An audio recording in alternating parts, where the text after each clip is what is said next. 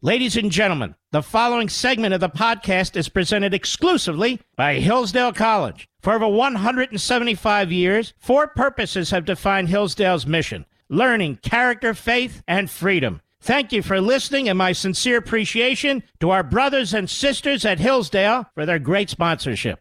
He's here. He's here. Now, broadcasting from the underground command post, deep in the bowels of a hidden bunker, somewhere under the brick and steel of a nondescript building, we've once again made contact with our leader, Mark Levin.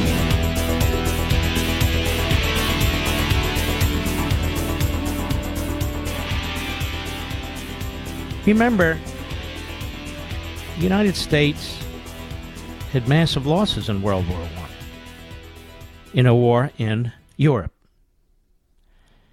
And at the time, 39 and 40, the United States was still right smack in the middle of a Great Depression. And so what these industrialists, enormously wealthy, these politicians, Lindbergh and others were arguing is, let's take care of our own. Let's take care, excuse me, let's take care of our economy. We can build a military strong enough to protect the continental United States should anybody try to attack us. But leave Europe to Europe, and later on, leave Japan to Japan, and of course, Italy to Italy, Germany to Germany. We've had enough of these wars. That's what happened. Now, Franklin Roosevelt was, in many ways, quite tyrannical. In any event, he tries to get around what was the Neutrality Act that had been passed by Congress with the Lend-Lease program to try and assist Churchill and the British. Churchill was repeatedly seeking help from the United States. Roosevelt couldn't do much. The Congress, Democrat, wouldn't do much. So we'll lend and lease certain military equipment to the British, who will have to pay us back. Of course, it was a pittance compared to what Britain needed. In the meantime, as America watched, Hitler was burning through Europe.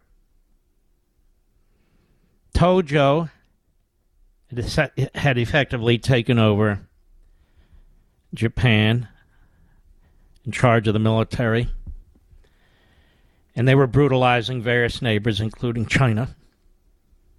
And of course, in Italy, Mussolini, the fascist, he was active in northern Africa.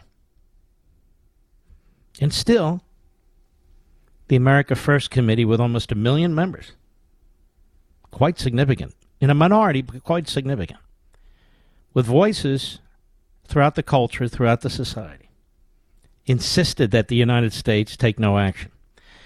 It was even worse. The United States military wasn't built up to the point where it could even defend the United States should the United States be attacked directly. Of course, there were no nuclear weapons at the time. And so the U.S. was on its heels. Then comes December 7, 1941, when we are attacked by the Japanese at Pearl Harbor. And Germany and Italy also declare war on the United States. About a week later, no longer, the America First Committee dissolved. Charles Lindbergh sought to join the, at the time, it wasn't called the Air Force, but the Army Air Corps. FDR said no, we would have nothing to do with him because of his positions. He would go on to fly several missions anyway under FDR's radar. And the rest is history. That movement cost us an enormous number of American lives. Because it wasn't until the enemy attacked us, till they were very, very powerful, until they had made all kinds of geographic gains, that we got into the war, because we were attacked. And then, of course, we had millions of volunteers and draftees. But my point is, we had to send these men and women, but mostly men, all over the world. And they started behind. We started behind. We had to rev up our industries. So many of our men were slaughtered, taking back tiny little islands as they worked their way back to Okinawa in Japan, as we helped fight through Europe and North Africa. A massive, bloody world war, second one in 30-some years. in 30-some years. You see, we may want to avoid war, but our enemies may not want to. And our history, certainly our military history, didn't begin in Iraq and Afghanistan. Afghanistan in particular was a long war. 20 years. We're reminded constantly. You're told this by the so-called American firsters in the media and in the Republican Party. You're told we can't fight a two-front war at the same time. So the answer is just focus on one area of the world. Is that going to protect us? You're told that Ukraine is none of our business by the same people who told you that when Donald Trump took out Soleimani that he was being provocative, not the Iranians. Soleimani having killed hundreds and hundreds of American soldiers and wounded far more as the terrorist head of the Republican Guard.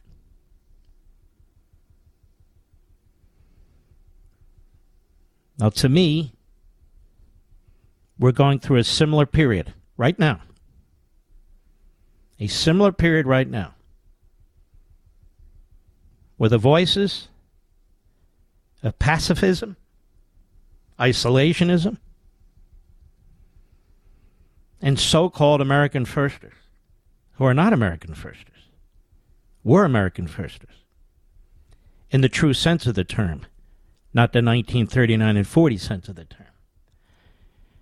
They're placing America at an increasingly difficult disadvantage. Our enemies are taking advantage of us. The Chinese are now at the Panama Canal. They're not far from building a base at the Solomon Islands, where Guadalcanal is.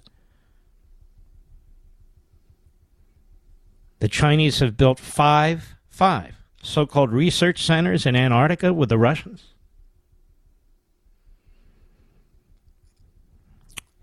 The Congo controls 70% of cobalt, which is necessary for all these batteries. And China now controls 100% of the 70%. As we abandon our fossil fuel for cobalt using batteries to run electric vehicles where the communist Chinese will have complete control over us. We have corporations in this country that are unpatriotic, that are massively invested in an enemy country, who are applying pressure to Congress.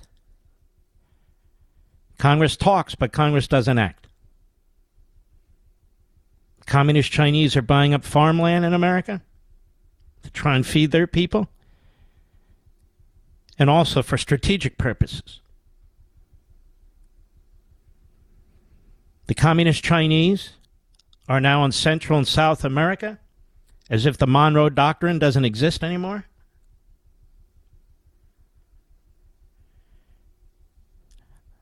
They're in constant battles with India, Japan, Vietnam, the Philippines, insisting that they are the indigenous owners and peoples of the Sprat Islands and all the other islands, the East China Sea, the South China Sea, off of the Philippines, the navigable waters off of Vietnam, and of course that they own Taiwan, having destroyed Hong Kong.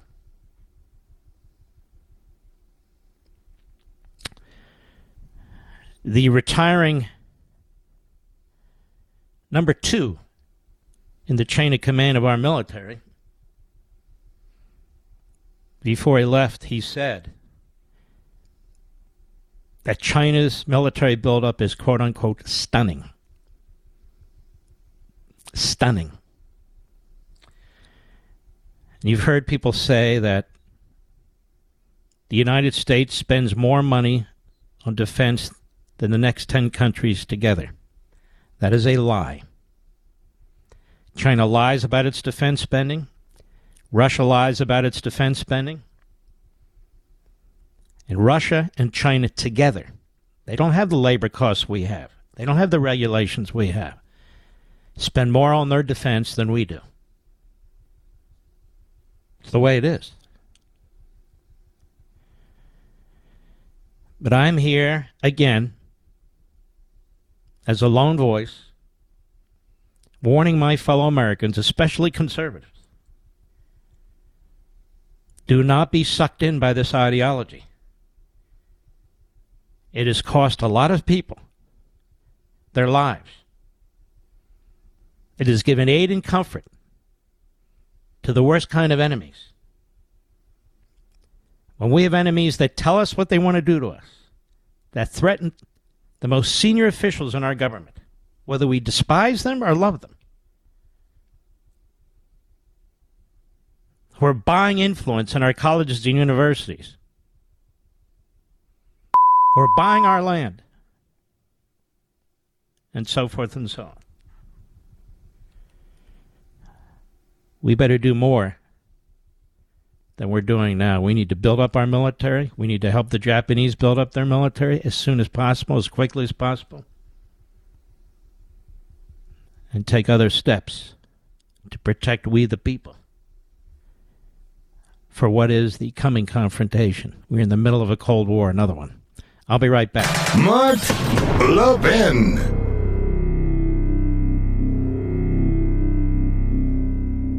Folks, would you turn down millions of dollars a year? All you'd have to do is surrender your independence and abandon your principles for the money. That's a devil's bargain. Sadly, it's one that almost all American colleges and universities make. But there's one college in America saying no. My favorite college, Hillsdale College. Hillsdale College refuses to accept 1 penny of taxpayer money, not even indirectly in the form of federal student grants and loans. By saying no to government money, Hillsdale remains genuinely independent, free from corrupting federal mandates, and most importantly, free to pursue its original 1844 mission, pursuing truth and defending liberty. In addition, over 3 million citizens have enrolled in Hillsdale's free online courses, and over 6 million American households, including mine, receive Hillsdale's free monthly publication, Imprimis. You can learn more about Hillsdale's independence from government, its mission of defending liberty, and its national outreach programs at levinforhillsdale.com.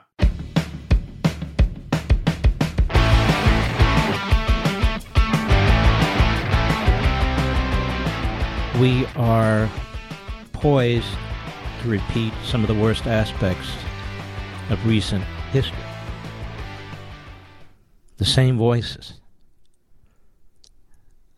It's different people, but the same voices. We're not imperialists. We're not warmongers. We're not interventionists.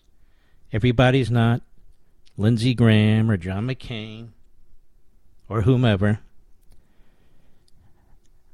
This whole notion of neocons and super neocons. Neocons are mostly intellectual Democrat Jews who would have supported Franklin Roosevelt, who left the Democrat Party in Roosevelt and joined Reagan and the Reagan administration, like Gene Kirkpatrick, among others. even though she was Catholic. Same thing was done by the America First Committee. The same kind of conspiracy theories, the same kind of bigotry. And I'm just telling you now that we need to pay attention to who the real enemies are and not pretend they're going to go away because we choose to ostracize ourselves. I'll be right back.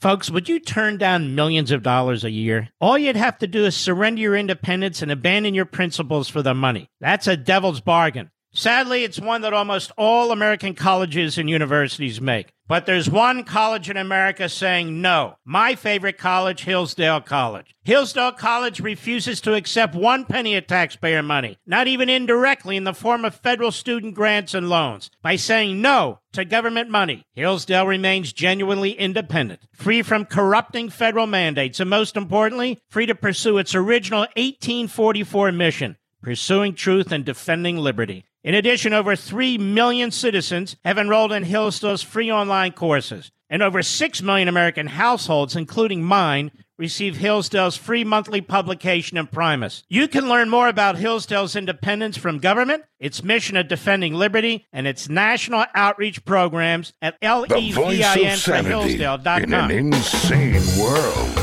The Mark Levin Show. Call in now at 877-381-3811. Nothing I'm saying should be controversial in this regard. I'm just talking about facts and history. I don't look at foreign policy and national security as an ideological matter. It's not an ideological matter. It's a matter of prudence. Prudence. There are some who do look at it as an ideological matter.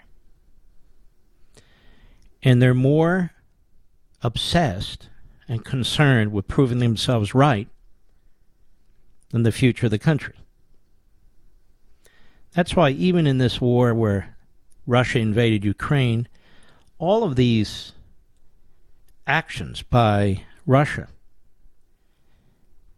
in violation of the Geneva Conventions and worse are basically censored by the pro-Russian Putin voices in the country, whether it be the Bernie Sanders types or the so-called American firsters. And I guess my message is really aimed at younger people.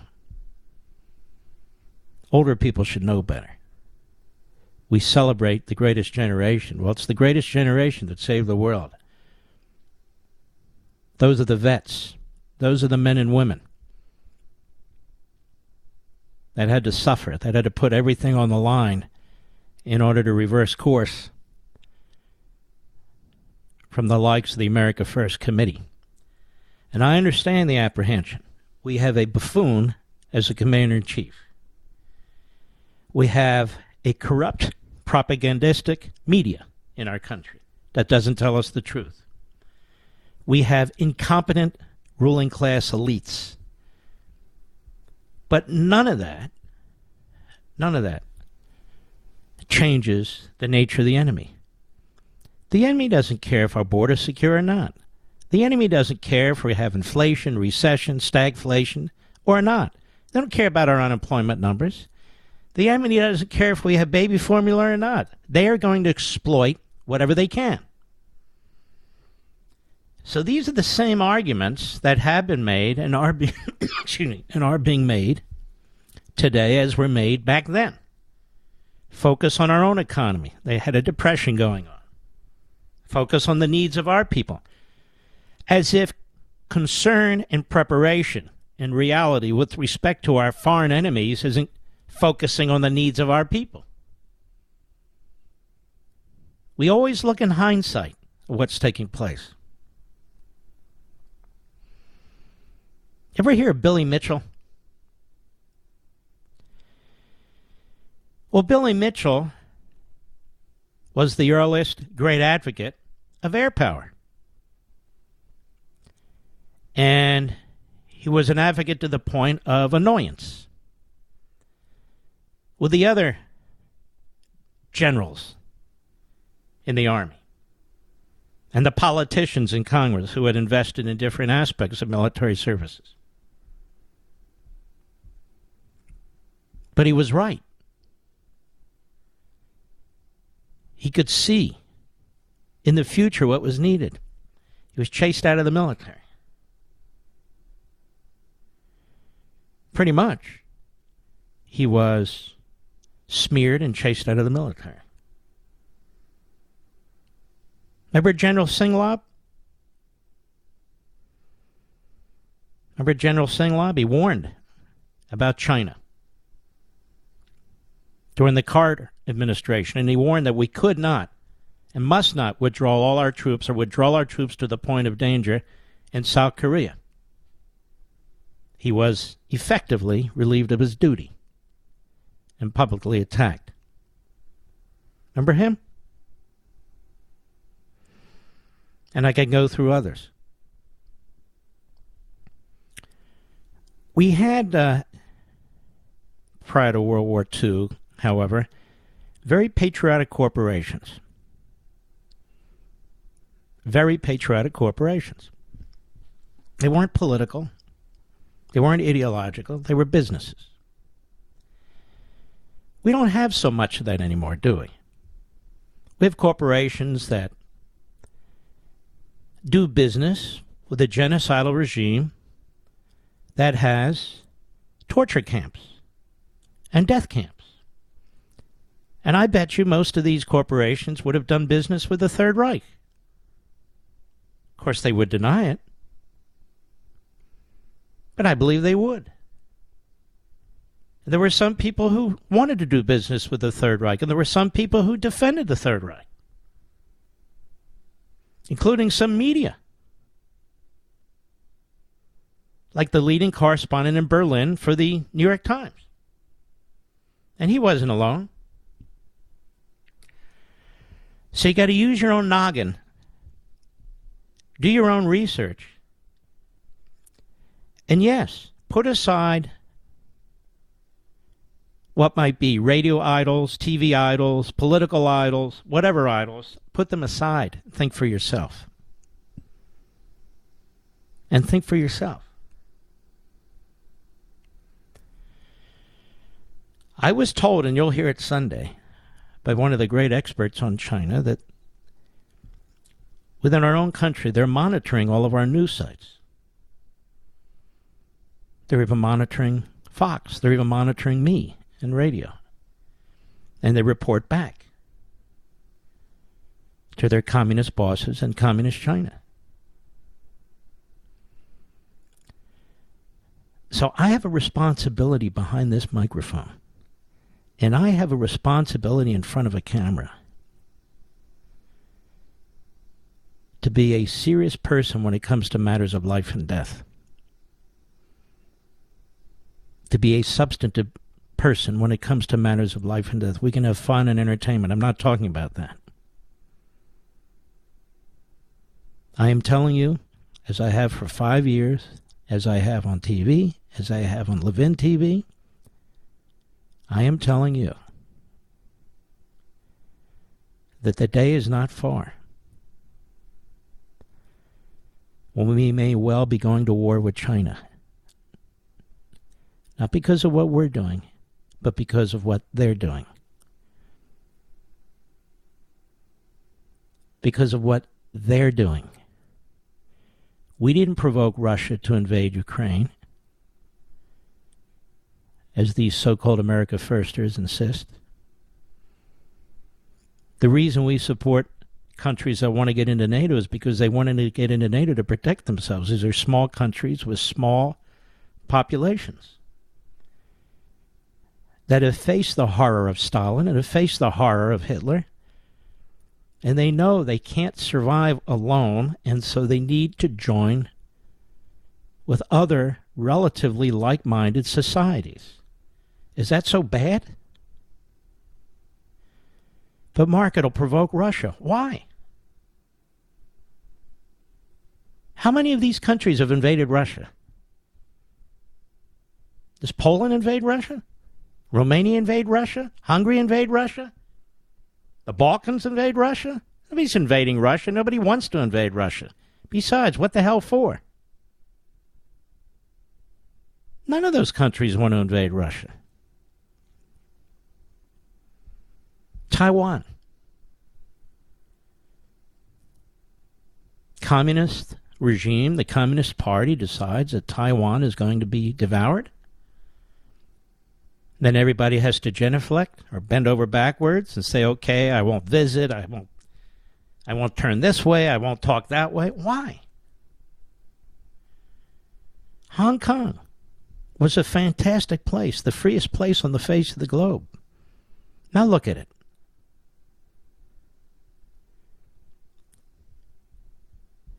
Xi, Putin,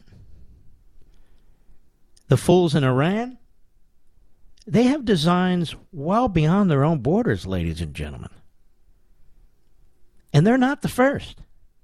This has gone on for thousands of years. I'll tell you something. Maybe it was a year ago or whenever. My wife and I were having dinner with the Trumps. I don't remember if anybody else was there or not. Doesn't much matter.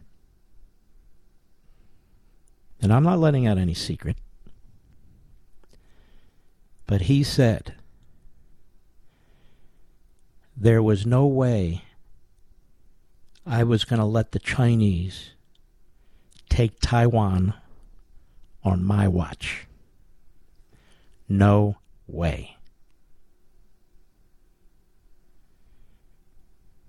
That's what he said. There was no way. That was not going to happen.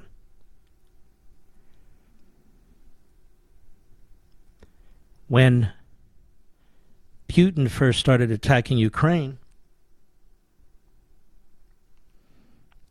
everybody gave up on Ukraine, gave up immediately on Ukraine, including all the expert generals on TV and the expert colonels and lieutenant colonels, and they were looking for buck privates by the time it was over. They all got it wrong. People want to be free.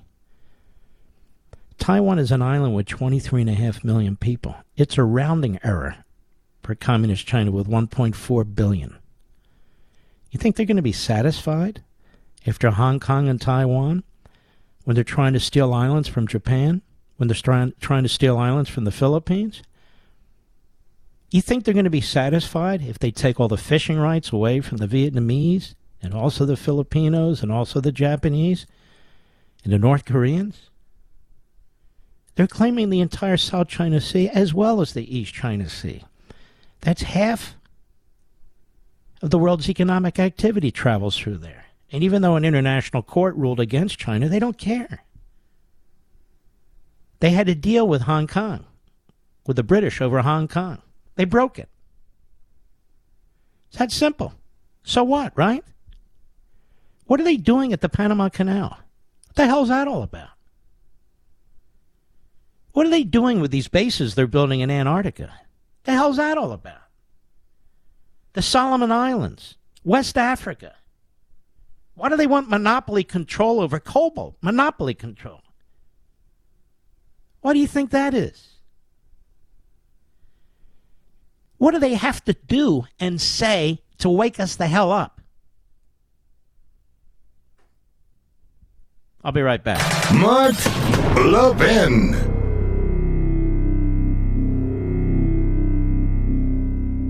Folks, would you turn down millions of dollars a year? All you'd have to do is surrender your independence and abandon your principles for the money. That's a devil's bargain. Sadly, it's one that almost all American colleges and universities make. But there's one college in America saying no. My favorite college, Hillsdale College. Hillsdale College refuses to accept 1 penny of taxpayer money, not even indirectly in the form of federal student grants and loans. By saying no to government money, Hillsdale remains genuinely independent, free from corrupting federal mandates, and most importantly, free to pursue its original 1844 mission, pursuing truth and defending liberty. In addition, over 3 million citizens have enrolled in Hillsdale's free online courses, and over 6 million American households, including mine, receive Hillsdale's free monthly publication Imprimis. You can learn more about Hillsdale's independence from government, its mission of defending liberty, and its national outreach programs at levinforhillsdale.com.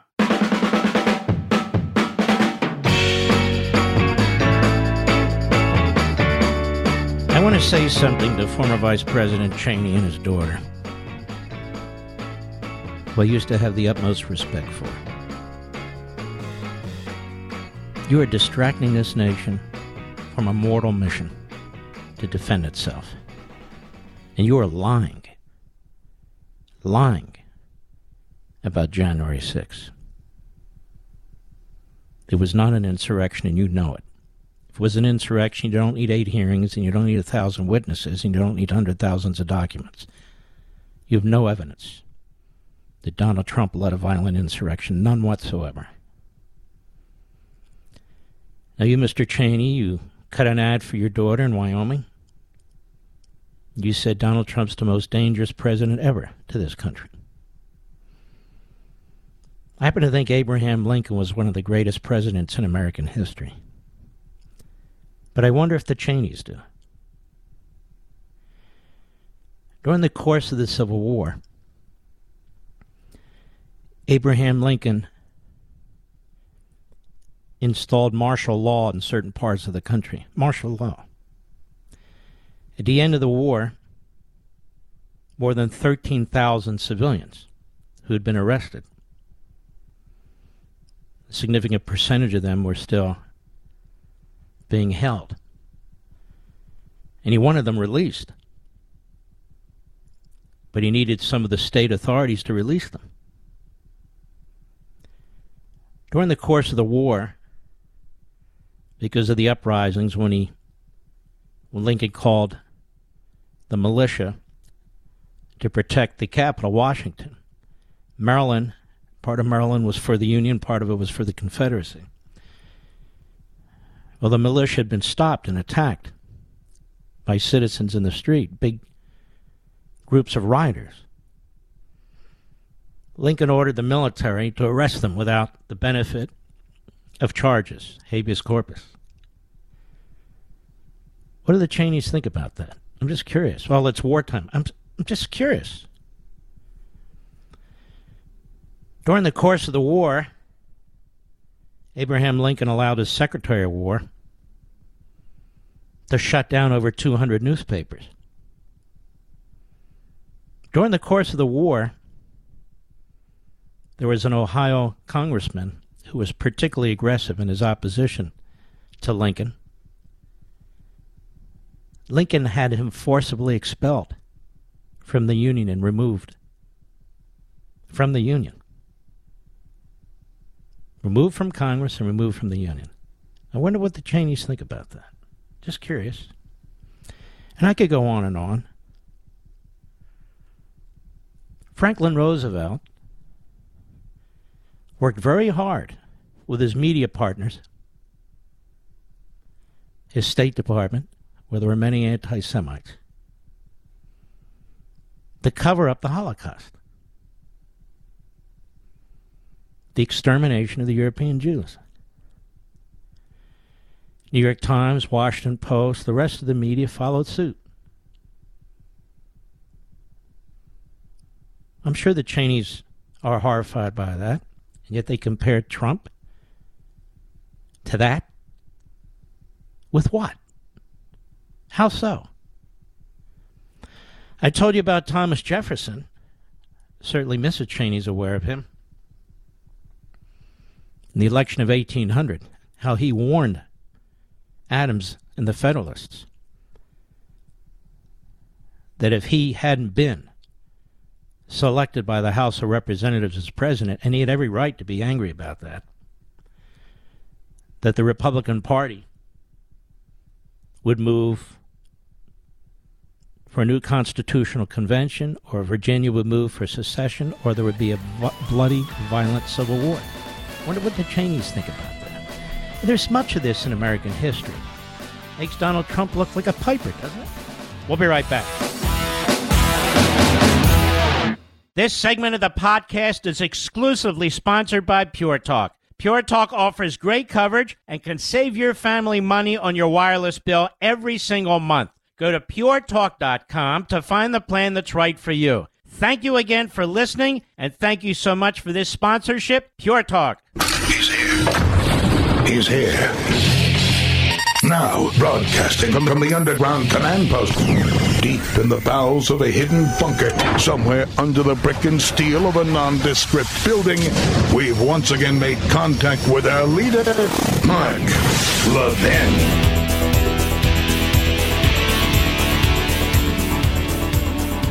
Hello, America. Mark Levin here. Our number, 877-381-3811, 877-381-3811. So here it comes. You had many people on TV and radio telling you that the media wanted to take out Joe Biden. I said, careful now. Careful now. Yeah, it's not that I'm so smart. It's that I know these people.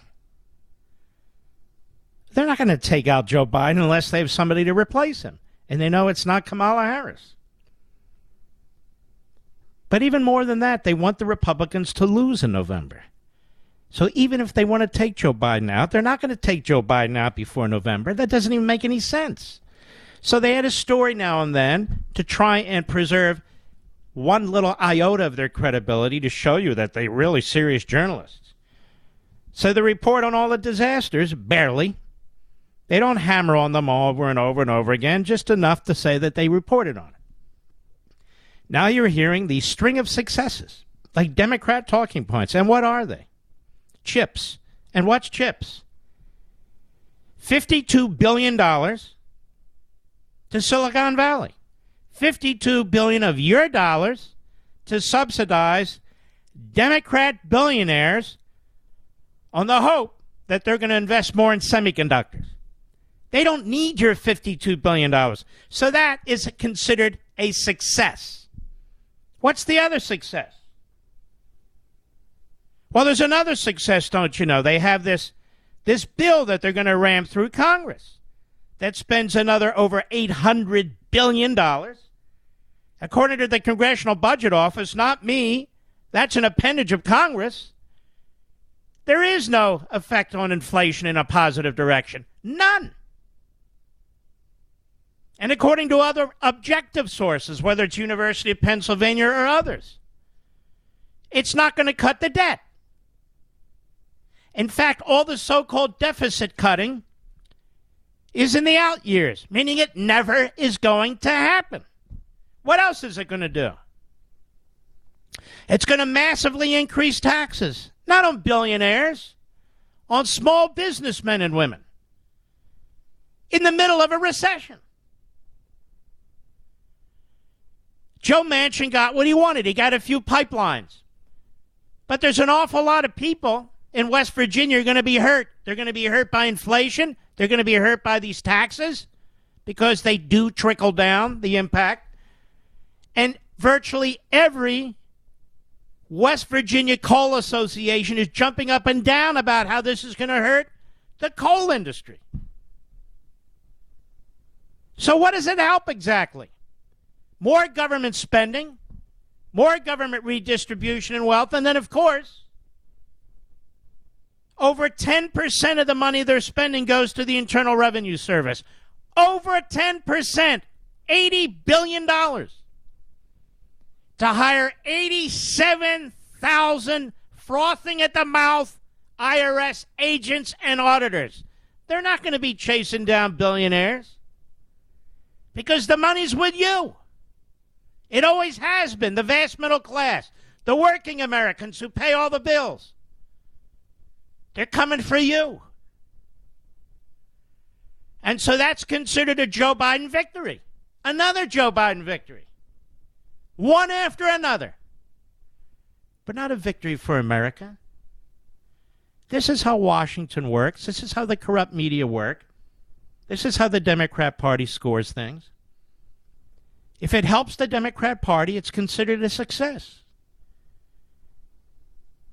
It's considered a success. Now, what about the idiotic idea that's in this bill that they're going to cap drug prices? Which, of course, means what? What happens if you cap prices for hamburgers? What happens? People stop producing hamburgers. Maybe they'll produce hot dogs. I don't know. Maybe they'll put their money somewhere else. If you're a corporation, you don't have to invest your money in research and development on drugs. You can invest it on something else. Well, that's what's going to happen. It's going to dry up research and development on drugs. The rest of the world steals our patents.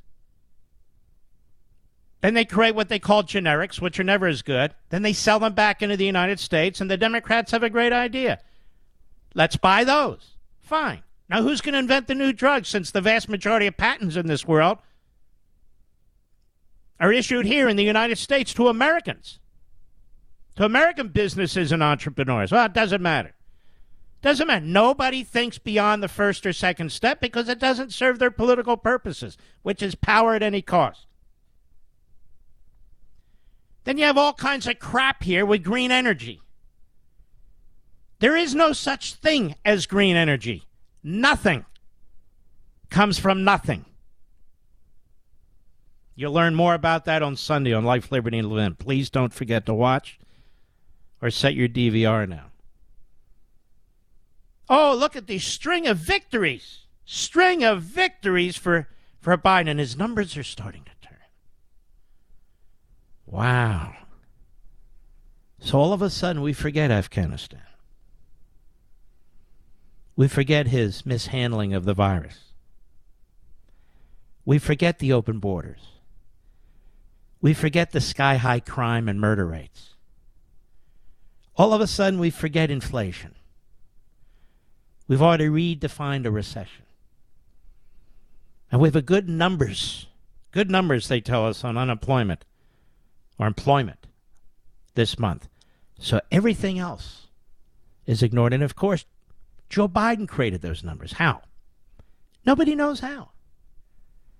Massive deficit spending? Massive regulation? Massive redistribution of wealth? Massive inflation? That's created jobs? No, ladies and gentlemen. It takes the economy a little time to react when government takes steps. That number is going to come down. Interest rates are going up further. The economy is going to continue to contract, and that number is a number that's slower to catch up to the rest of the numbers. There's a guy by the name of Scott Jennings on CNN, and he gets it. He understands this. He understands this isn't an Inflation Reduction Act. It doesn't reduce inflation. The only people who say it does are the Democrats, the administration, and their media flacks. But there are few in the media who get it. Cut 24, go. Well, a couple things. First of all, no games will change until 2026 because the prescription drug provisions don't kick in until then. So as a political matter, nothing's going to change. I really think the biggest problem the Democrats have with passing this, I mean, you can call it a win, but they've named a piece of legislation the Inflation Reduction Act. The Congressional Budget Office, the Joint Committee on Taxation have said this will have at best, a negligible impact on inflation. And so if inflation is the number one issue in the country, and according to the polling it is, if you vote on a bill today to say reduce inflation, and in 2 months, 3 months, when we're going to the polls and inflation has not come down, you're going to own that. And so I really do think they have a branding issue on this. I know why they changed the name of it so that Joe Manchin could go out and claim he did something, but that's not going to change what's happening to voters themselves.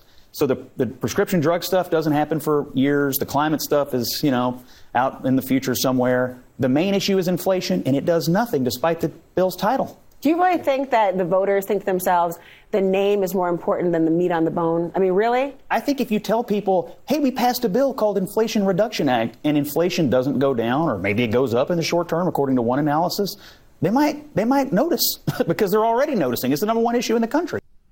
How about that? And you have to hear it on CNN. CNN. I saw another analysis, actually several economists.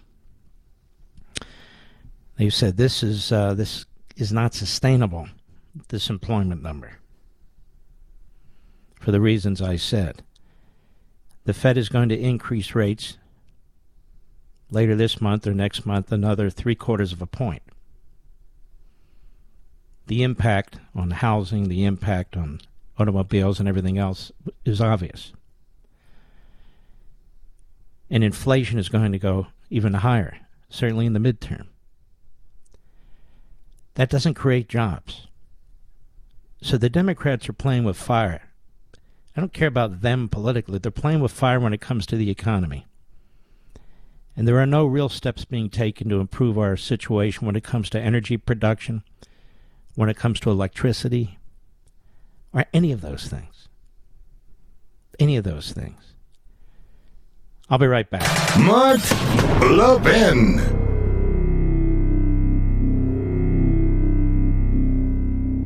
Right now, every business is trying to nickel and dime you. How much can they squeeze you to offset their increasing costs? It's a mess. That's why I love Pure Talk, my wireless company, and I wanted to be your wireless company. Pure Talk drew the line in the sand and said, stop screwing over the American public. So when you sign up with Pure Talk this month, you're going to get their best ever offer, 1 month free. 1 month free. You can lock in talk, text, and data on America's most reliable 5G network for just $30 a month. Plus, get 1 month free when you make the switch today. Just go to puretalk.com and enter code Levin Podcast for this special offer. That's LEVIN Podcast. Need another reason? When you choose Pure Talk, you're choosing to support American jobs. You're choosing to support a company whose CEO is a U.S. veteran. And with Pure Talk's no-risk money-back guarantee, you won't regret it. Go to puretalk.com, select a plan, and enter promo code Levin Podcast. That's LEVIN Podcast, and get 1 month free. Oh, yes, I forgot to mention, America, that Joe Biden is responsible for getting al-Salami in Kabul with our new missile. The super-duper Ron Poupée, slicer and dicer. Of course, man was living out in the open. We were told the Taliban would not support al-Qaeda. They broke their promise. They broke their signed agreement with us. That is a Biden success. Al-Qaeda has reconstituted in Afghanistan. That's a Biden success. So the CHIPS program they mentioned, which gives billions and billions to billionaires in Silicon Valley, that's all going to be blown and you're never going to hear about it again. Just like the COVID money, the infrastructure money. You see much infrastructure going on from that money? No. The shovel-ready jobs. How many more crap programs costing hundreds and hundreds of billions of dollars, and then it disappears? Oh, where did it go? I don't know, but we didn't spend enough. The CHIPS program subsidizes the oligarchs. And then the disaster in Afghanistan, which I firmly believe led to the invasion of Ukraine and is leading to all this stuff with Taiwan. But that is a victory for Joe Biden. It's a victory for Joe Biden because he got al-Salami. And now this next bill. This next bill, a disaster for your children and grandchildren and you. It won't help any of you. You will not feel the difference at all except increased inflation down the road. You won't feel a damn thing on prescription drugs. You won't feel a damn thing on anything. But that's another Joe success, a string of successes. And now we're watching the polls. You see the propagandists kick in. The demagogues kick in. The talking points kick in. They'll be kicking in all Sunday long. Well, not on my show, but you know what I mean. The Sunday shows. I mean, in between having Liz Cheney on and Adam Kinzinger on and the other clowns from the January 6th committee, because their greatest threat to America in American history is Donald Trump, you see. Dizzy Lizzie won't come on my radio show, but she'll go everywhere else. Dizzy Lizzie said Thursday on CNN's Anderson Cooper 360. The United States could not be considered a nation of laws if former President Donald Trump's not prosecuted. We have a situation here which is completely unique in modern history. We literally have members of Congress, ladies and gentlemen, publicly urging what are supposed to be career prosecutors who are supposed to make decisions on the law and the facts, pressuring them, a Democrat Party and reprobates, never Trumpers, demanding, pressuring them to prosecute a former president who they've always hated.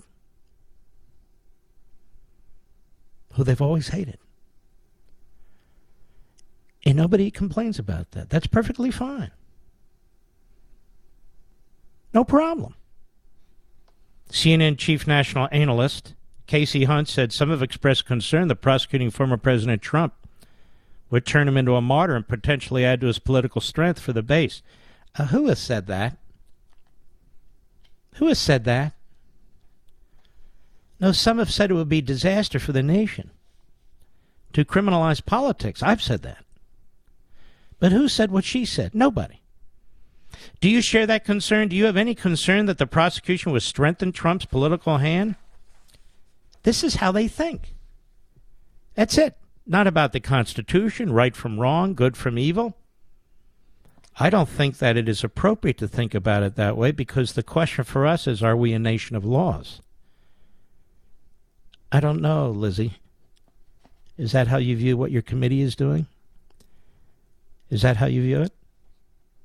Are we a country where no one is above the law, and with that the facts and the evidence shows? She is very, very good with the platitudes. Certainly I've been very clear, and I think he is clearly guilty of the most derelict of duty of any president of our nation's history. Derelict of duty. Is that English? But anyway, dereliction of duty? So we have a president today who refuses to enforce our immigration laws. Right now. Right this minute. Is that a dereliction of duty? Federal judge in California said that it was more likely than not that he and John Eastman committed 2 crimes. I've told you this before, but you are repeating yourself like a parakeet. That judge in California did not have any case in front of him that would have laid out a matter of criminal charges of any kind for him to draw that conclusion. What that judge did was utterly irresponsible, and if you talk to people who actually practice law in California, they say that judge is a crackpot in many respects. But it doesn't matter to Liz. The ends justify the means. The ends justifies the means. She says they have to make decision, meaning the prosecutors, about prosecution, understanding what it means if the facts and the evidence are there and they decide not to prosecute. How do we then call ourselves a nation of laws? I think it's a very serious balance. No, you don't, because you're unbalanced. You don't think it's a balance at all. You've already made the point. You don't believe in the American Revolution. You believe in the French Revolution. Right? Guillotines. Off with their heads. Because Liz has decided that people are guilty of crimes. Liz doesn't believe there's another side. Liz doesn't want to hear anything about it. Liz doesn't want to know about history. Liz doesn't want to know anything. And she doesn't know anything. That's Dizzy Lizzie, ladies and gentlemen. Quite shocking. And she's distracting the nation, as is her father, as are the rest, from a grave and dire threat that we face. She and they claim to be very concerned about our national security. How much time has she spent on our national security, let alone representing the people of Wyoming? But how much time has she spent? Almost none. But she's so self-righteous, so narcissistic, so obsessed, so filled with anger and hate at Trump. He's the boogeyman. He's the evil guy. That her psychosis is now said to be the future of the Republican Party. No, I don't think so. And Liz, you are a coward. There you're on the Constipated News Network. You're on with Anderson Cooper. He's no principled conservative, but you're afraid of me, aren't you, Liz? I'll be right back. Right now, every business is trying to nickel and dime you. How much can they squeeze you to offset their increasing costs? It's a mess. That's why I love Pure Talk, my wireless company, and I wanted to be your wireless company. Pure Talk drew the line in the sand and said, stop screwing over the American public. So when you sign up with Pure Talk this month, you're going to get their best ever offer, 1 month free. 1 month free. You can lock in talk, text, and data on America's most reliable 5G network for just $30 a month. Plus, get 1 month free when you make the switch today. Just go to puretalk.com and enter code Levin Podcast for this special offer. That's Levin Podcast. Need another reason? When you choose Pure Talk, you're choosing to support American jobs. You're choosing to support a company whose CEO is a U.S. veteran. And with Pure Talk's no-risk money-back guarantee, you won't regret it. Go to puretalk.com, select a plan, and enter promo code Levin Podcast. That's Levin Podcast, and get 1 month free. Mark Levin, an unapologetic patriot and unapologetic constitutionalist. You can reach him at 877-381-3811. You know, I listen to this Joe Biden from time to time. This Joe Biden isn't particularly intelligent, do you think, Mr. Producer? She has a PhD filled with typos and so forth, but I don't find her particularly intelligent. But again, I'm probably one of the few that doesn't find Michelle Obama particularly intelligent. What has she done that's intelligent? Well, she wrote her book. No, she didn't. She may have gone over her book and edited her book. She's got another one coming out. She makes like $60 million a book for the people, of course, in this very white supremacist nation. But that said, I don't find her to be particularly intelligent. I do find Melania to be particularly intelligent. I mean, she knows multiple languages. She was a self-made multimillionaire. She came into this nation as an immigrant. What did Joe Biden do? What did Michelle Obama do? Well, they've got a lot of mansions. Really, they have a lot of mansions. What's that all about? Their carbon footprint has to be massive. I don't think it's as big as, Bill Gates' carbon footprint or Bezos' carbon footprint or Gore's carbon footprint. But it's a big damn footprint. It's not as big as LeBron's, I don't think. I didn't know that the WNBA basketball player that's being held in Russia was one of these individuals who wouldn't stand for the national anthem and was trashing the country. Did you know that, Mr. Producer? You didn't. I didn't know this. Now, that doesn't mean we shouldn't try to get her out. I get that. But I will be curious to know what she thinks of America afterwards. She still hate America? I understand she wants to get out of there and come back to America, Mr. Producer. Did you hear that? Yeah, I wonder why that is. And I wonder why the Russian government's not being called white supremacists and racist, quite frankly. Isn't it? Isn't it? You know that heat? We call it summertime. We have record heat, We do, based on what? Well, we don't know, but it seems like a record. It's a funny thing, the way we are. It's a funny thing. People want to go where it's warm when they vacation, right? So when it's warm where they live, and it's not typically warm, they complain about it. I don't get it. I like it warm. Actually like it hot. But that's beside the point, isn't it? So people want to go to the Caribbean, or they want to go here, they want to go to the beach and enjoy the ocean when it's hot and that sort of thing. And then when it's around their homes, it's, oh my God, it's global, it's climate change. It's Meredith, yes, it's climate change. It's got to be something like that, wouldn't you say, darling? Yes, it is. No, it's not. It's hot. That's what happens in the summer. Some places are hotter than others. That's no reason to destroy our economy.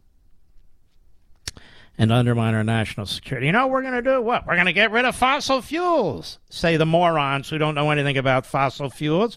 We're going to have wind power. We're going to have sun power. Hello? Can we see your blueprint at least? Can we see how you're going to do? No, we don't have a blueprint. Everybody get electric vehicles. You can't afford them, we'll subsidize them. But the electrical grid can't handle it. Don't worry, we'll figure that out another day. Meanwhile, look what's happening in Germany. They're going back to nuclear and coal. Look what happened to Sri Lanka. It collapsed. They were very forward-looking, very progressive for a little country. And that's what's going to happen to us if this keeps up.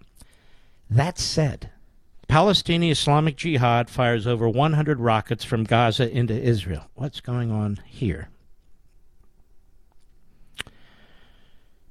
The Israeli intelligence informed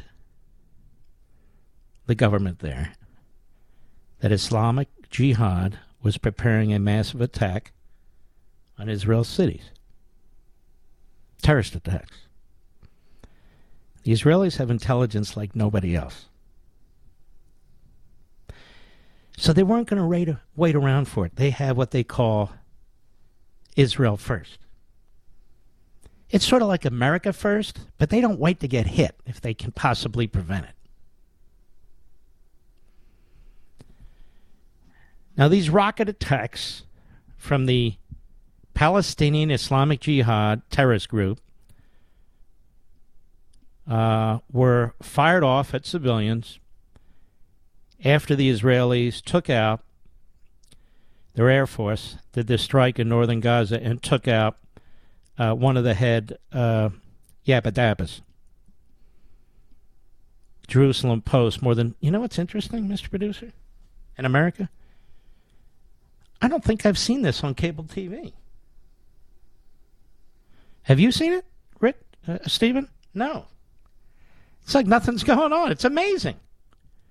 More than 70 rockets were fired from the Gaza Strip into southern and central Israel Friday night,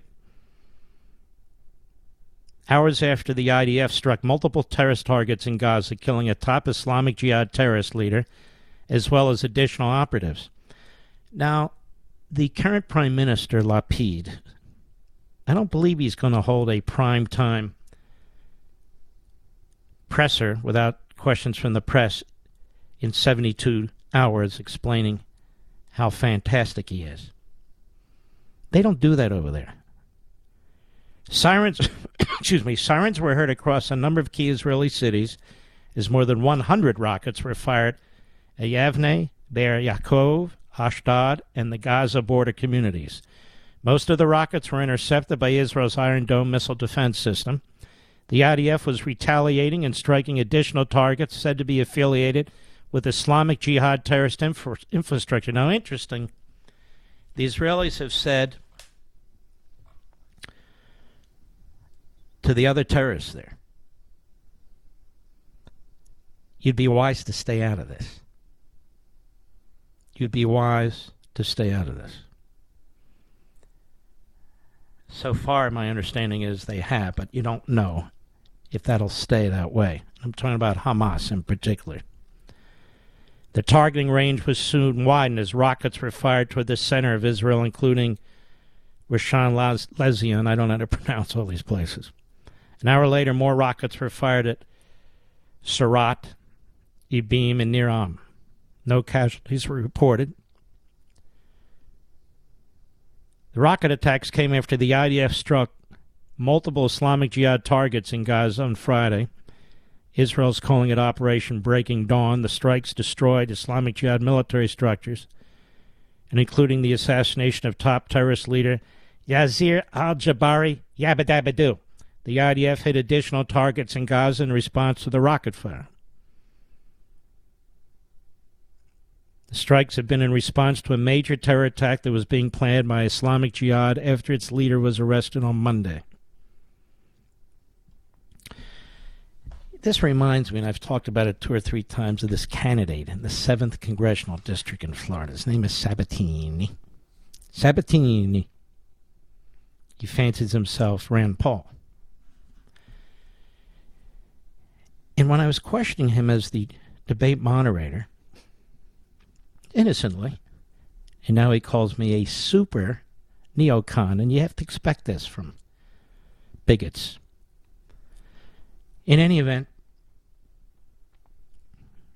he said, okay, we shouldn't be helping Ukraine. Okay. And if Russia cuts through Ukraine and hits Poland or Romania, well, unfortunately, we have this NATO contract. I guess we have to help. But I said, without the NATO treaty? He said, no, we shouldn't help them. Oh, okay. So when do we react? When it is in America's best interest. And I mean strictly in America's best interest, he says. Well, when do we know when it's strictly in America's best interest? When missiles are flying into the interior of the United States? Guy had no answer. And neither does Rand. And neither do the others. Neither does Josh. They have no answers. We have to wait to be attacked? And that's in America's best interest? That's putting America first? Isn't putting America first hitting them where they live rather than where we live when the intelligence tells us what they're up to? Or when they're building up a military machine and creating choke points with their various ports, bases, and positioning? I mean, ladies and gentlemen, this isn't brain surgery. I mean, it's complicated strategy and tactics, but I'm saying it's not brain surgery to figure out when your country's being threatened. Everything's not Afghanistan and Iraq. We're talking about major superpower or just shy of superpower nations. We're not talking about, putting down this small country or that small country. We're talking about real threats against us. Nations that have nuclear subs. Nations that have nuclear missiles aimed at our cities. That have big armies. And we're talking about understanding American history. Anyway, that's a big deal. The Israelis get it. Now, they have individuals as well in Israel who are pacifists and isolationists, buffoons. There are Jews like J Street and other organized radical left groups who are similar in that respect.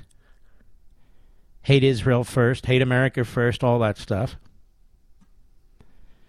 But in the end, those people are pushed to the side. They have to be. In the end, those people are pushed aside. Otherwise, the society can't survive. It's really that simple. Anyway, so we're looking at what's going on in the Middle East. We'll see if Hezbollah jumps in and Hamas and Iran, quite frankly. Now imagine if Iran had nukes right now. Biden administration heads to Vienna for last-ditch Iran negotiations. I think this is the Examiner. Last-ditch negotiation. Ladies and gentlemen, there's story after story. And the Iranian regime is pounding its chest and patting its back. And they're saying, we've got them. We've got the centrifuges. We're running them, baby. We're able to process uranium to the point of having nuclear weapons. Just a matter of us fusing the process and the uranium with ICBMs, and we're set. And you can't undo the knowledge. And the Biden administration goes to Vienna, last-ditch effort to negotiate. What are they negotiating? Mr. Perdue, what are they going to say? We'll lift all sanctions, most of which they've already lifted, if you stop. Even the UN says they're not stopping. They've been cheating. This is why we have an enormous problem. Iran, China, Russia. That's the new axis. Iran, China, Russia. I'll be right back. Mark Levin.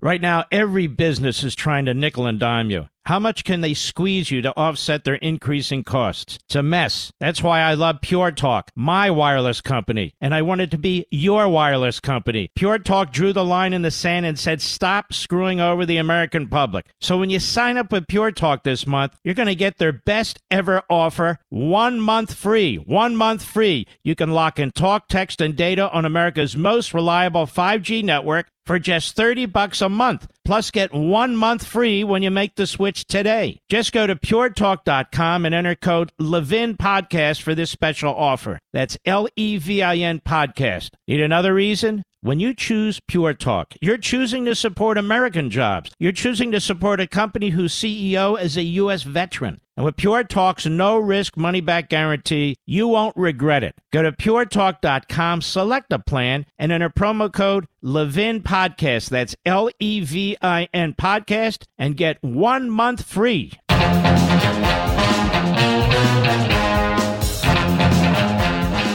Four St. Louis officers, they have a warrant. They're looking for a man. They didn't issue the warrant. They have a warrant. And they're told to bring in this guy because of his drug use and dealing. And he's in this apartment. As they come in, they're shot at and they shoot back. And unfortunately, they kill Breonna Taylor, his girlfriend. This has been turned into a race case. There was a thorough criminal investigation. Thorough. And these officers were found to have not committed any crimes. In comes Merrick Garland in the Department of Injustice, because these are radicals, completely out of control, and they hate law enforcement, local law enforcement. And they accuse these officers, these four St. Louis officers, of violating her federal civil rights.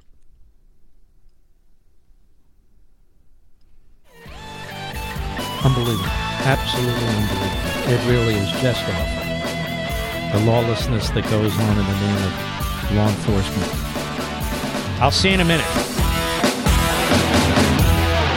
Did you know Fast Growing Trees is the biggest online nursery in America with more than 10,000 different kinds of plants and over 2 million happy customers in the U.S.? They have everything you could possibly want, like fruit trees, palm trees, evergreens, houseplants, much, much more. Whatever you're interested in, they have it for you. Find the perfect fit for your climate and space. Fast Growing Trees makes it easy to order online, and your plants are shipped directly to your door in 1 to 2 days. And along with their 30-day Alive and Thrive guarantee, they offer free plant consultation forever. My wife Julie and I decided it was time to add more flowering trees to our landscape, and Fast Growing Tree was a great resource for us. A large selection and no hassle ordering or shipping. This spring they have the best deals online, up to half off on selected plants and other deals. And listeners to our show get an additional 15% off their first purchase when using the code LEVIN at checkout. LEVIN. Now that's an additional 15% off at fastgrowingtrees.com using code LEVIN at checkout. Fastgrowingtrees.com, code LEVIN. Offer is valid for a limited time. Terms and conditions may apply. Please visit fastgrowingtrees.com for details. He's here. He's here. Now, broadcasting from the underground command post, deep in the bowels of a hidden bunker, somewhere under the brick and steel of a nondescript building, we've once again made contact with our leader, Mark Levin.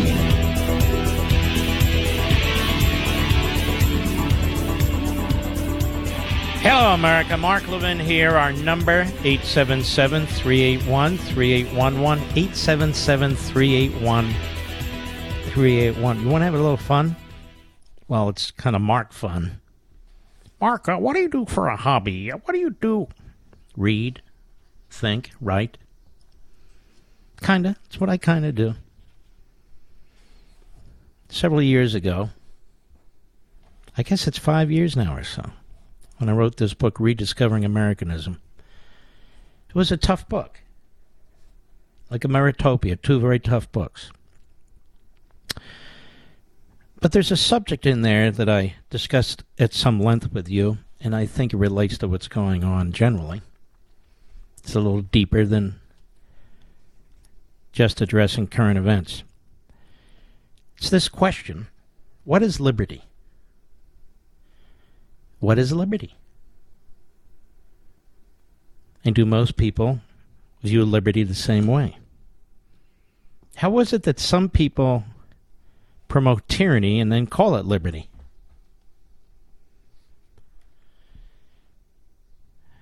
And we talked about Russian British political theorist and philosopher Isaiah Berlin, who lived from 1909 to 1997. By the way, everything I'm telling you will not be picked up by the New York Times, Media Matters, the Washington Post, Mediaite, because this is where we go deep, and this is where they can't follow us. Too difficult, and reveals the true nature of this program. So Isaiah Berlin, he looked at liberty by dividing it into two general but distinct categories: positive liberty and negative liberty. Now stick with me here, because by positive he didn't mean good, and by negative he didn't mean bad, as you'll understand in a moment. These are easily confused terms, suggesting that positive liberty is something that is good and negative liberty is something that's bad. Or perhaps positive liberty establishes liberty and negative liberty denies it. That's not the case. In fact, the contrary is the case. Stay with me. You can follow this. So in various lectures and writings beginning in the 50s, Berlin went further in developing these analytical devices.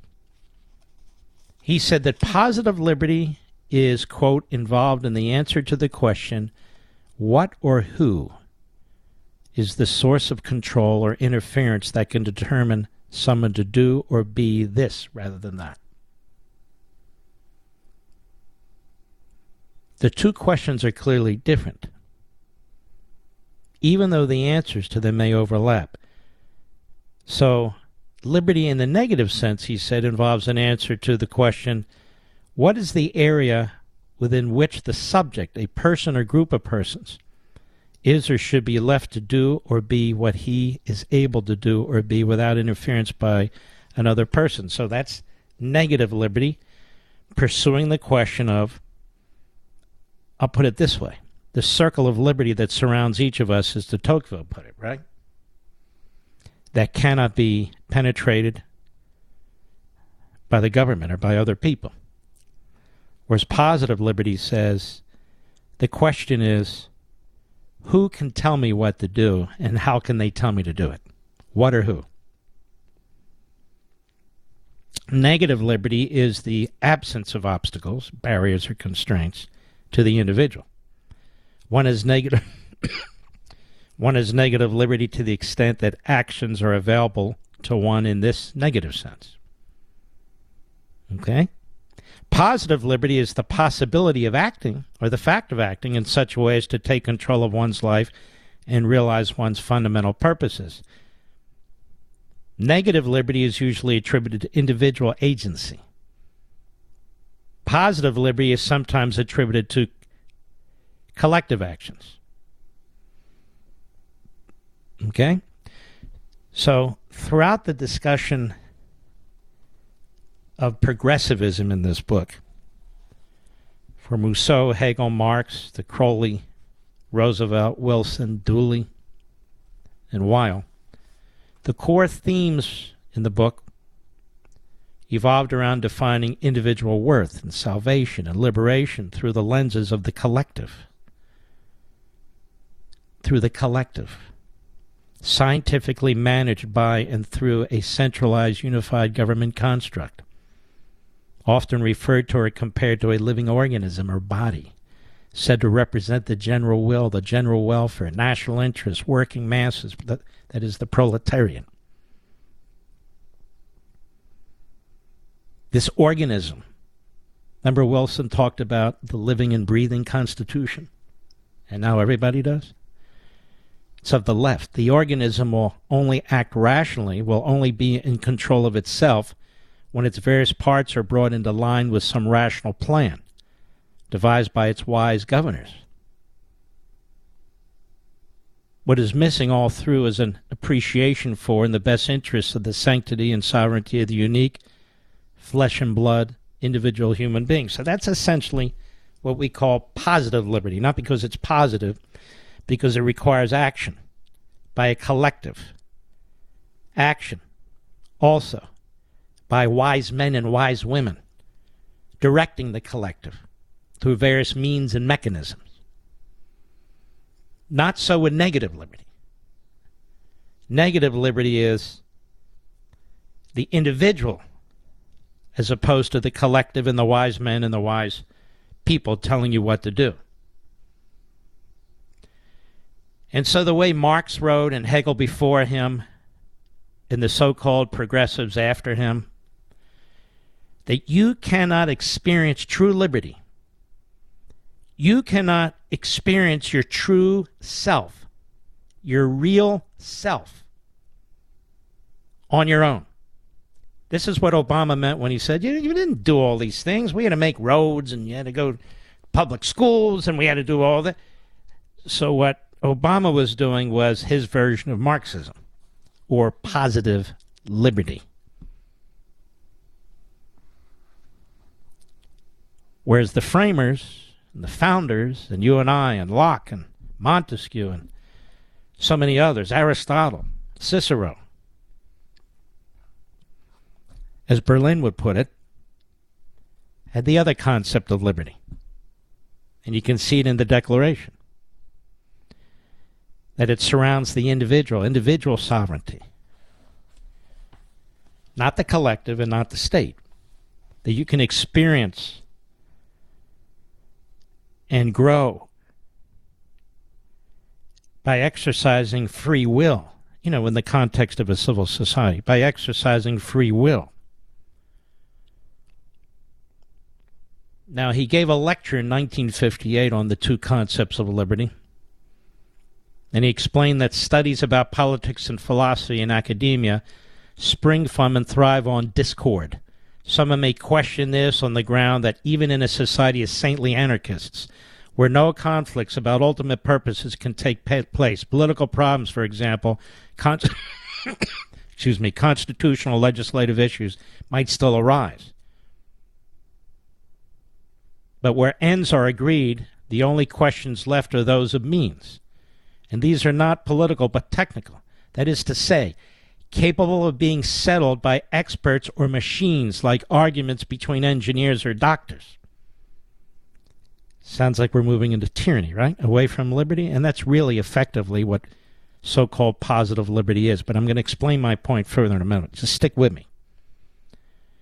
That's why those who put their faith in some immense world-transforming phenomenon, like the final triumph of reason, or the proletariat revolution, or climate change, must believe that all political and moral problems can thereby be turned into technological ones. And this is really pulled again from Marx.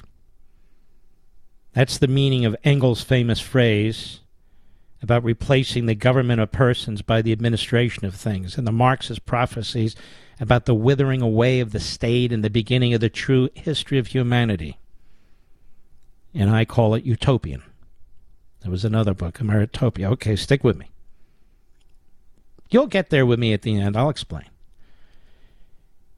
So in this, Berlin said that the people ignore the academics and intellectuals at their own peril, since it is they who devise and develop the philosophical and political notions upon which politics is practiced. So we're pretty much defining the modern Democrat Party, the American Marxists, the corrupt media. He says, don't ignore where they're coming from, because you'll be devoured from it. Politics, in turn, is the means by which institutions govern and affect society and the individual. So Berlin exhorted that not enough attention is paid to this debate, and the debaters, despite the fact the outcome will determine the future of humanity. He says this is both surprising and dangerous. Surprising because there has perhaps been no time in modern history when so large a number of human beings in both the East and the West have had their notions and indeed their lives so deeply alerted and in some cases violently upset by fanatically held social and political doctrines. Dangerous because when ideas are neglected by those who ought to attend to them, that is, challenge them, that is to say, those who have been trained to think critically about ideas, they sometimes acquire an unchecked momentum and an irresistible power over multitudes of men that may grow too violent to be affected by rational criticism. Is that not what's happening today? Whether it's abortion on demand, partial birth, whether it's open borders, whether it's critical race theory and genderism and all the rest. In further describing negative liberty, which is what you and I share, he said, I am normally said to be free to the degree to which no man or body of men interferes with my activity. Political liberty in this sense is simply the area within which a man can act unobstructed by others. If I am prevented by others from doing what I could otherwise do, I am to that degree unfree. And if this area is contracted by other men beyond a certain minimum, I can be described as being coerced, or it may be enslaved. Coercion is not a term that covers every form of inability.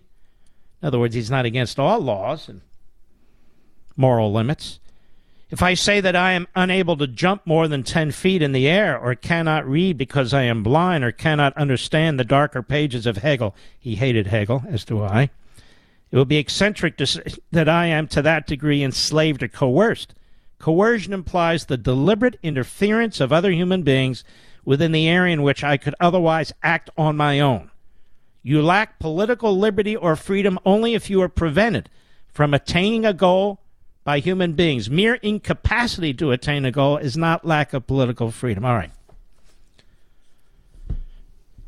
So you can see the entire American Marxist project is, in the technical sense, as he writes, positive liberty, collectivism, the wise men calling the shots.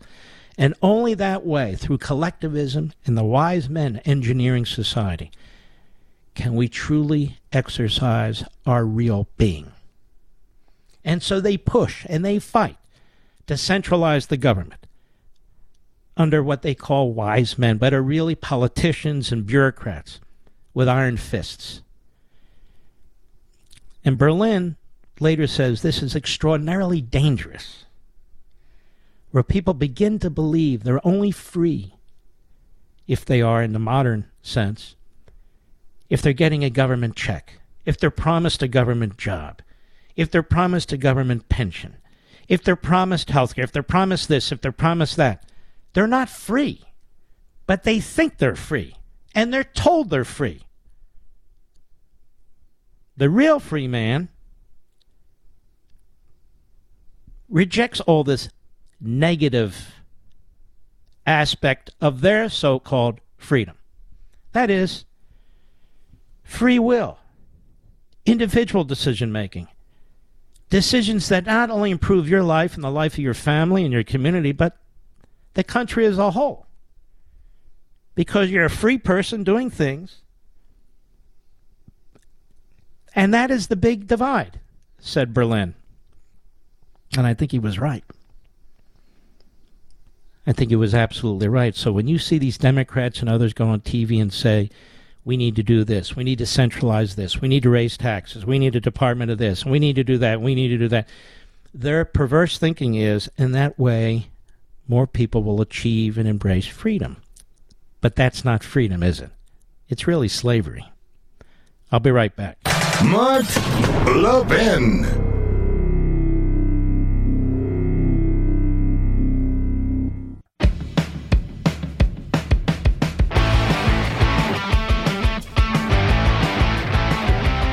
A couple other, I think, critical points. Berlin asserted, turning to positive liberty, he said, self-government may on the whole provide a better guarantee of the preservation of civil liberties than other regimes, but listen very carefully, and has been defended as such by libertarians. But there's no necessary connection between individual liberty and democratic rule. There's no necessary connection between individual liberty and democratic rule.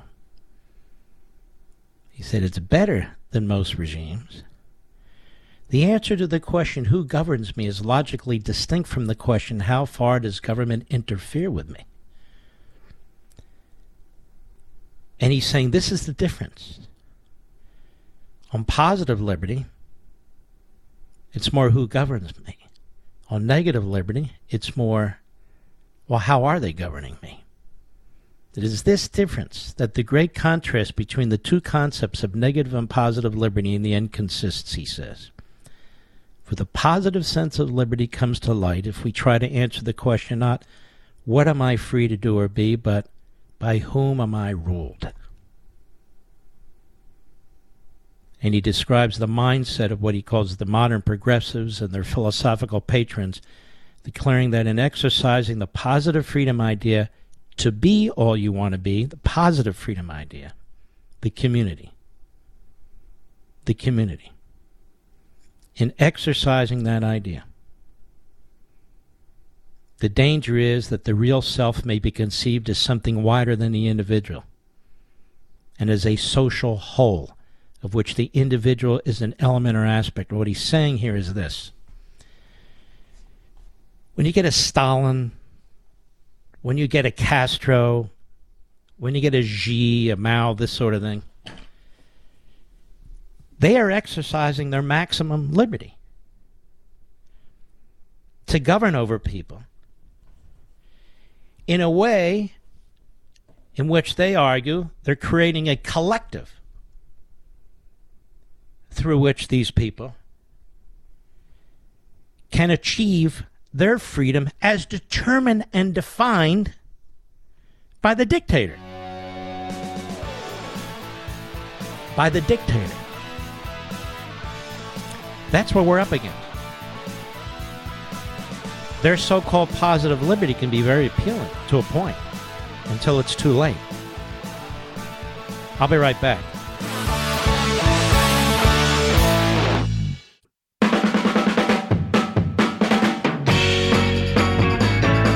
Where Americans meet to defend liberty and defeat tyranny. Call the Mark Levin Show now at 877-381-3811. I always say you're the smartest audience of any audience, because you are. This is why the ratings are through the roof, even though I go deep into this stuff, because you want to hear it. You want to learn about it. And I enjoy it. Look at your Bill of Rights in the Constitution. That's why this discussion isn't simply academic. Look at the Bill of Rights in the Constitution. Are they positive liberty or negative liberty? They're negative liberty. The Bill of Rights, it's a set of negative liberty directives to the federal government, where the federal government is prevented from taking certain actions altogether, or where actions are to be limited in scope. The First Amendment, Congress shall make no law, so forth. Second Amendment, a well-regulated militia being necessary to the security of a free state. The right of the people to keep and bear arms shall not be infringed. Negative liberty. Amendment 3, no soldier shall in time of peace be quartered in any house without the consent of the owner, and so forth. Negative liberty. A power the government doesn't have, so your liberty is preeminent, paramount. Fourth Amendment, the right of the people to be secure in their persons, and so forth and so forth. Fifth Amendment, no person shall be held to answer for capital, and more. Sixth Amendment, Seventh Amendment, Eighth Amendment, Ninth Amendment, 10th Amendment, all are intended as bulwarks against positive liberty. You cannot have tyranny and negative liberty. Positive liberty is really at the core of tyranny. That is, your liberty is only manifested through the community, through the interests of the whole, as determined by the wise men. But for these American Marxists, none of this is of consequence, because they believe in a spiritual and actual slavery to mankind's perfectibility by mankind itself. The American heritage is considered a heritage of folklore and irrelevance, if not regressive and obstructive, and now white dominance. So for them, reason alone, the here and now, so-called science applied to human behavior and governance, the individual's community, and the existing social needs require a higher nature. And that higher nature is of the modern man's making, having nothing to do with external truths like we have in our Declaration. The guidance and constraints of a moral order are ancient traditions. Berlin said the question then is not about the individual's liberty, but it is what or who is the source of control or interference that can determine someone to do or be this rather than that. So for the American Marxists, the answer is the centralized administrative state, where you are coerced in infinite ways as willed by the machinery of the state. So reason transforms into will, which in turn transforms into an ideological pursuit of control and power. Actual science, actual reason, actual knowledge are abandoned. Think of the Fauci period. Yet this is said to be liberating of both the individual and society. Mankind is said to be free and autonomous when in fact the opposite is true. Berlin wrote, but to manipulate men to propel them towards goals which you, the social reformers, see, but they may not, is to deny their human essence, to treat them as objects without wills of their own, and therefore to degrade them. That is why to lie to men or to deceive them, that is to use them as a means for my, not their own independently conceived ends, even if it is for their own benefit, is in effect to treat them as, this is Berlin, and he's right, subhuman, to behave as if their ends are less ultimate and sacred than my own. If I find that I am able to do little or nothing of what I wish, I need only contract or extinguish my wishes, and I am made free. If the tyrant manages to condition his subjects or customers into losing their original wishes and embracing the form of life he has invented for them, he will, on his definition, have succeeded in liberating them.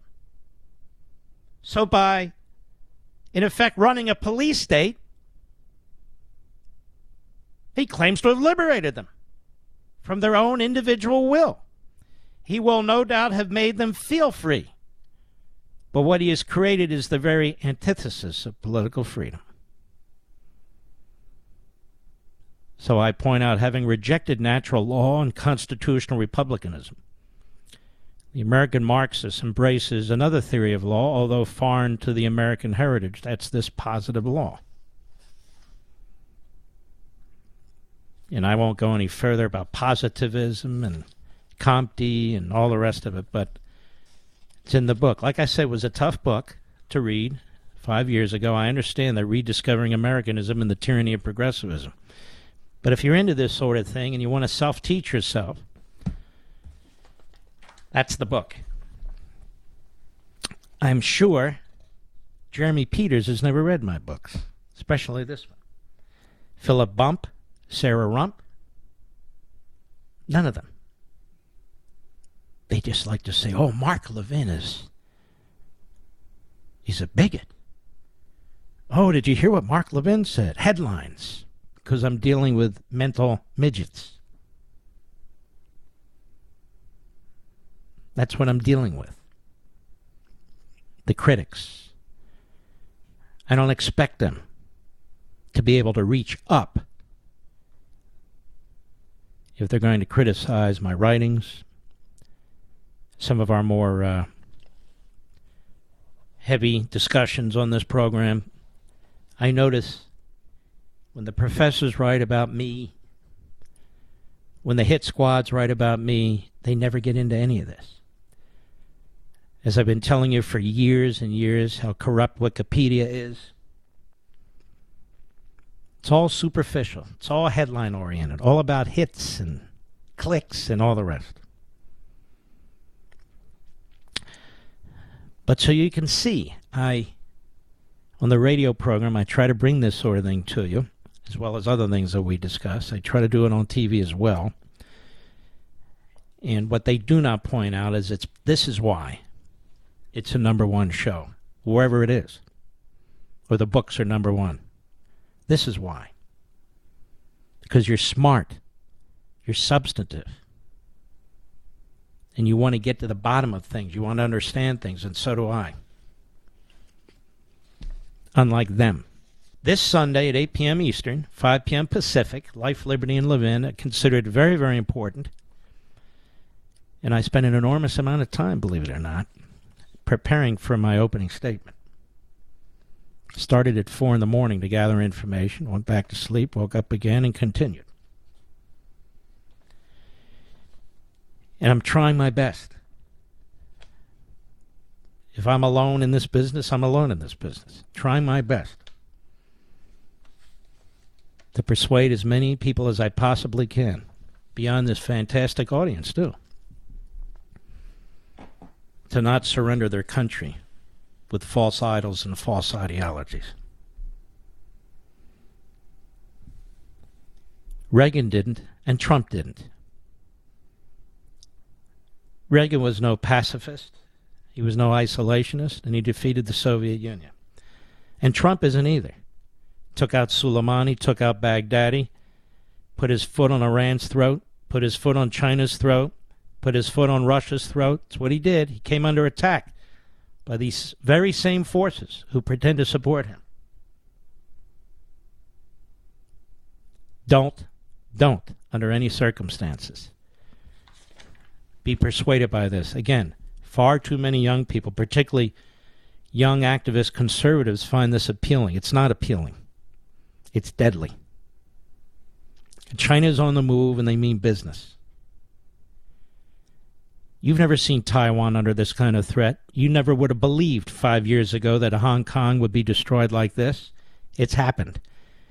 If somebody told you 5-10 years ago that there'd be fake islands in the South China Sea, militarized, you wouldn't have believed that either. Or if the Panama Canal was being taken over by the Communist Chinese, you wouldn't have believed that. Or Guadalcanal and the Solomon Islands? No way, right? No way. Well, yes way. I'll be right back. Mark Levin.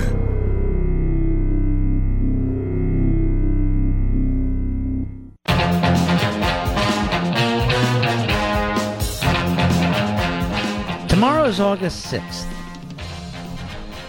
August 6th. And that's the day my beautiful, brilliant wife was born. So her birthday is tomorrow. And I want to wish my wife, Julie, a joyous, happy birthday. Obviously, we'll all be together. And I'm very lucky.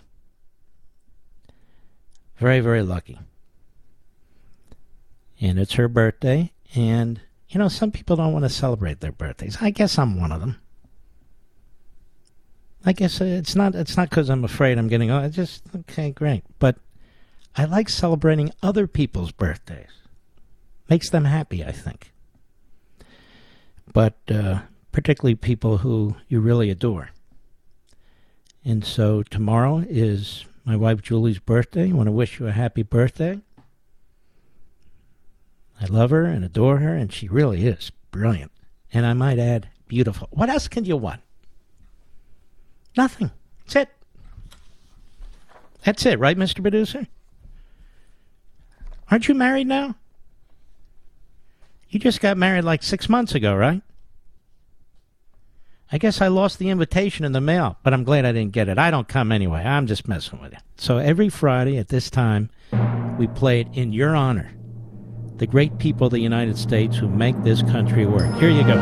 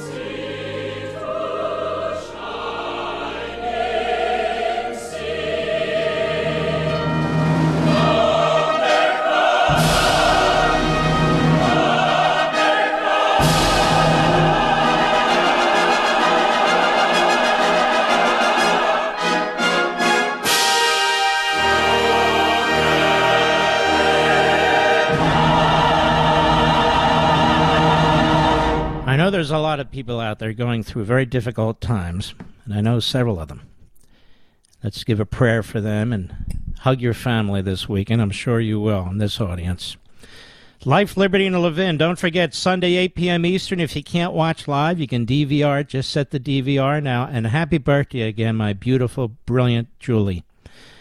We salute our armed forces, police officers, firefighters, emergency personnel, and, of course, our trucker friends and our brothers and sisters in Ukraine and Taiwan. Good night to all my little pups. And good night, Dad, Mom, Leo, and Joe.